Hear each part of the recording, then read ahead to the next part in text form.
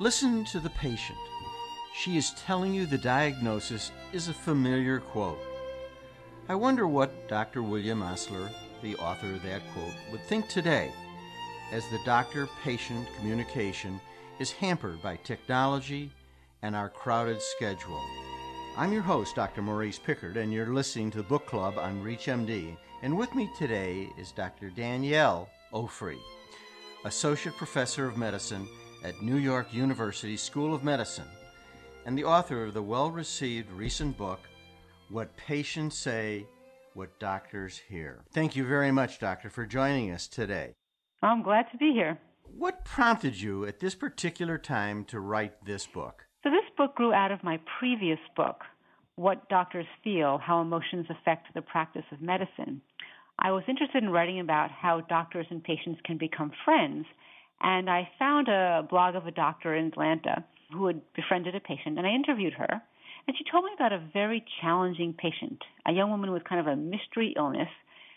But the issue was that the patient kept wanting more and more aggressive treatments, and the doctor was very nervous about toxicity and harm. Anyway, after the conversation, I saw on the doctor's blog comments from someone who appeared to be that patient, who was very open with her name and her diagnosis. And so I sent her a note, and she was happy to talk as well. And so I interviewed her. And the story she told was so different from the one the doctor told. I almost had this image of a movie where you film with two different cameras at two different angles, or sometimes it was like two different movies altogether. Now, it wasn't that one was smarter, had more facts. Both were intelligent, thoughtful, self-deprecating, yet they saw it completely differently. The patient described it as we're in the rowboat rowing in the opposite direction. So I thought, and this would make an interesting way of looking at patient issues. Unfortunately, it got cut from the last book, so it became the kernel of the future book entitled What Patients Say, What Doctors Hear. You know, you say you're prompted by talking to a patient. So when we read your book, and I have and really enjoyed it, and most of our audience are doctors or people in healthcare. But is your book really geared only for doctors, but can patients learn a lot from this book? The book is geared toward general audience, doctors and patients. And the reason I want to have that broad reach is that, for starters, we're all patients. Even those of us who are doctors and nurses, at some point in our life, no matter what we do, we will be patients or we'll be taking care of our children or older parents. So it's meant for patients as well as doctors. I think there's much that patients can learn. I think it helps patients understand the perspective of the doctors, where they're coming from, the demands of the electronic medical record, for example, and how that interferes with communication. If we do become better in conversations and hearing the stories and incorporating them, is there evidence that this is really going to lead to better clinical outcomes? And if so, why? It's an interesting question. In fact, there is evidence. The field is still growing. But, for example, there's a wonderful study that deals with low back pain, which is probably the most common thing I see every day in my general practice. And once we exclude the very rare serious causes of back pain, 99% is just ordinary muscular pain, and the treatment of choice is physical therapy. And when I send my patients for physical therapy, I think of it in terms of the exercises they'll learn, maybe massage, ultrasound, and sometimes electrical nerve stimulation. But I don't think about it in terms of how the physical therapists communicate. So this study used about 200 patients with back pain who were seeing physical therapists and receiving this low-dose electrical stimulation. For half the patients, they got the actual treatment, the machine. The other half got sham treatment. The machine's all set up, but it's never turned on. And interestingly, those patients with the machine not on had a 25% reduction in their pain score. So pretty good for placebo. But when the machine was turned on, they had 45% reduction. So the machine actually works. But then they divided the physical therapists into two groups. And half the physical therapists were told to remain quiet, and the other half were encouraged to make conversation with their patients, to ask them about their pain, see how it impacts their lives, to be optimistic that their pain would get better, and to really have a lot of eye contact, touch, and work on a therapeutic relationship. So the patients who got the active physical therapist but no machine at all had a 55% reduction in pain. Right? That's even more than the machine itself. The machine probably cost $50,000. And of course, the patients who had both the active machine and the active therapist had a 75% reduction in pain. But we can see that just the way we communicate can relieve pain, and that's the name of the game. You know, when I read this part in your book, I thought about my practice and how I often would write instructions on a prescription pad. In other words, I didn't only use my prescription pad to write prescriptions. I would write such things as exercise instructions or diet instructions and hand the patient this prescription. I always had a feeling it carried tremendous weight, and this was proved by occasionally meeting people on the street who would reach into their wallet years later and pull out my now yellow prescription pad and tell me that they looked at this prescription many times during the year. The force of suggestion and how the instructions are given just carry so much weight that doctors often don't realize. And your particular research, or the research that you described, certainly, confirms this. I think this is something that healers and shamans and witch doctors have known for millennia. And the truth is doctors, too. Before we had things that could do anything like antibiotics or antiplatelet agents or chemotherapy, conversation is really the bulk of what we had, and often it was extremely effective. Patients may get better by themselves, but also reassuring patients, letting them know that you're there for them, can lower their cortisol levels, lower adrenaline levels, raise endorphin levels. And these are all biochemical mechanisms that can relieve pain, lower blood pressure, and have many salutary health benefits. Part of that same answer is a description or a term that I've used but have never known it's had a name. It's called the narrative listener, about what goes on and how you respond. Could you tell us what that really means? Well, the way I think about the listener is when the research and communication first began, there was a basic idea. There was a speaker kind of at a podium, and they had something to say, and they would pack their information into a little basket, send it out in a zip line to the person at the other end of the back of the audience, and they received it. And if you think about the doctor-patient, we expect the patients to give us the information they know, and we receive it very passively. As the information is not good, we say, oh, the patient, they're a poor historian. They don't really know the facts of the case. But there's quite a lot of data to suggest that the listener, in this case the doctor, can improve the quality of the story by more attentive listening. And when studies are done that use listeners who are distracted in different ways, the story the narrator is telling actually falls apart. And you can imagine a patient talking about something very sensitive, very concerning and important, and the doctor is on the computer or looking something up or answering a page, the story then begins to fall apart. And of course, the story is the most important diagnostic tool. And if the story falls apart, then we're going to make diagnostic errors.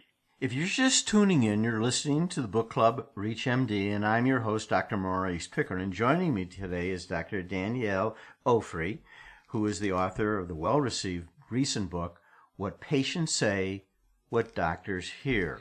Doctor, do you think this talent or interest or part of the exam that we call the conversation can be taught? I think there's quite a bit that can be taught. And I put it in a similar class as things like multicultural awareness or empathy. I think communication skills as well are things that I believe that most of our medical students actually have to a reasonably good degree. And what happens is we kind of stamp it out of them over the course of the training. So one of our biggest jobs as educators is to preserve those native good skills that our students come to us with. But it's also, there are simple skills that can be taught. So for example, many students and, long-term practitioners are overwhelmed by how much there is to do in the course of a 15-minute visit. With the electronic medical record, there's so much to document, and it can take so long, you are really forced to be writing while the patient is there, which, of course, decreases the conversation.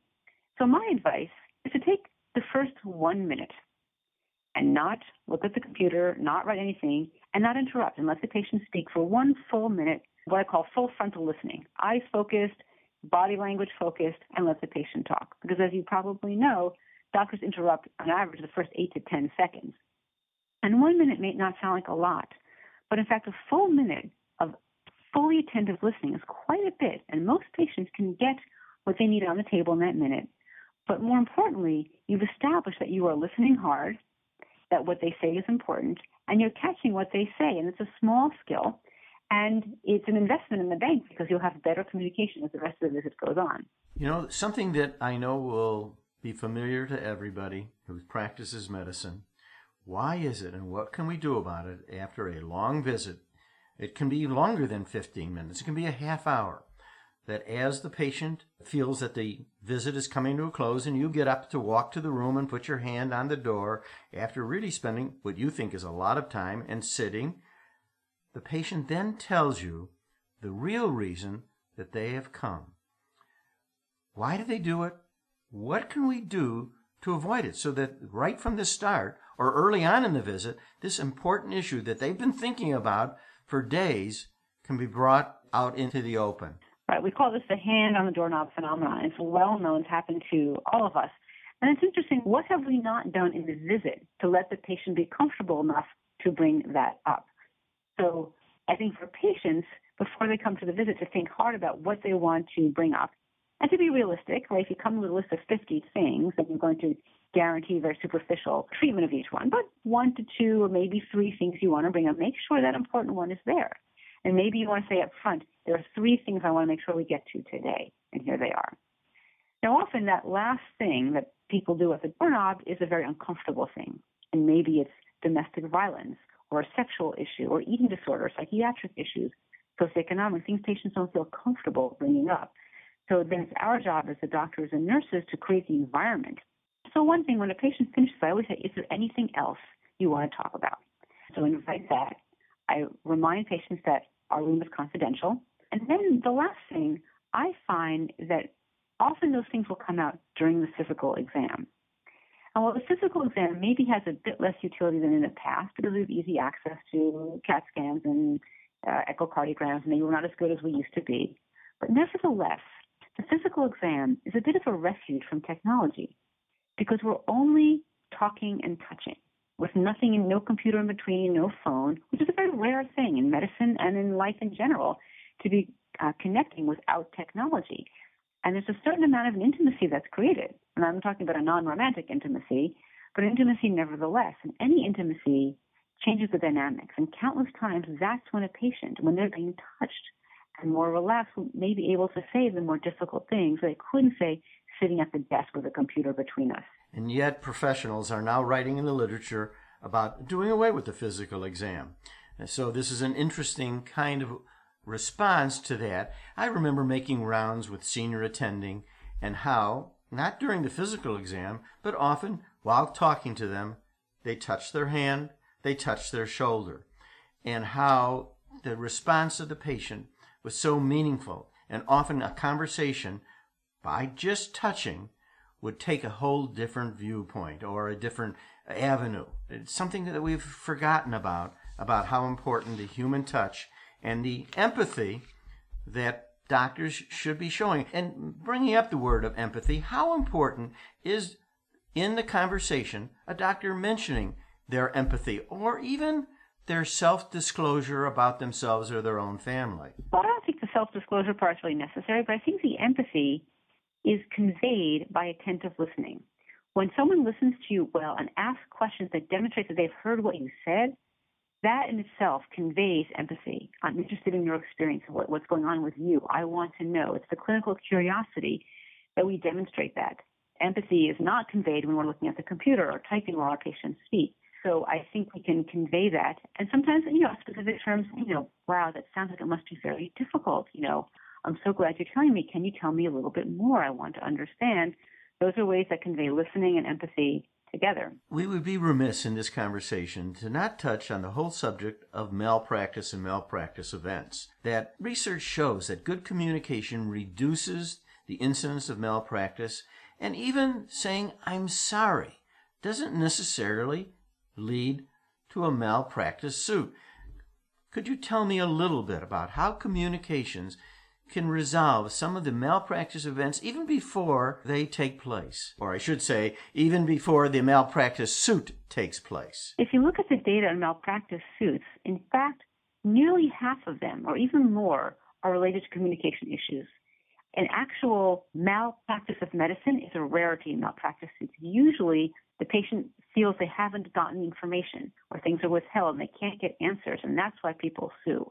So being upfront is very helpful. And as a patient, there's been some simulation studies that ask the question, if your doctor tells you about an error they did, to you even inadvertently, and it didn't harm you, or even if it did harm you, are you more or less likely to change doctors? And the majority of patients were less likely to change doctors because they felt that, boy, my doctor's honest with me. So now I can rest assured if anything happens, I know they'll be straight with me. And that guarantee of honesty means a lot. So acknowledging when things go wrong and offering a genuine apology can avert many malpractice suits. Certainly the whole movement that is pushing for open acknowledgement, apology, and in many cases a settlement, with a hospital, averts many suits because most patients just want the record to be clear. They want the errors fixed, and they don't want to go to court either. The malpractice case is just as miserable for a patient as for a doctor and doesn't change the outcome. So good communication can avert many malpractice suits. And very often they want to hear that by their complaint, a change will be made. That's really what they want. In a way, they're saying, I want my day in court, not the real court, but I want you to hear my viewpoint. Very often patients will say, my viewpoint was not taken seriously. They didn't understand my perspective. And I think that's very often what patients, want to hear.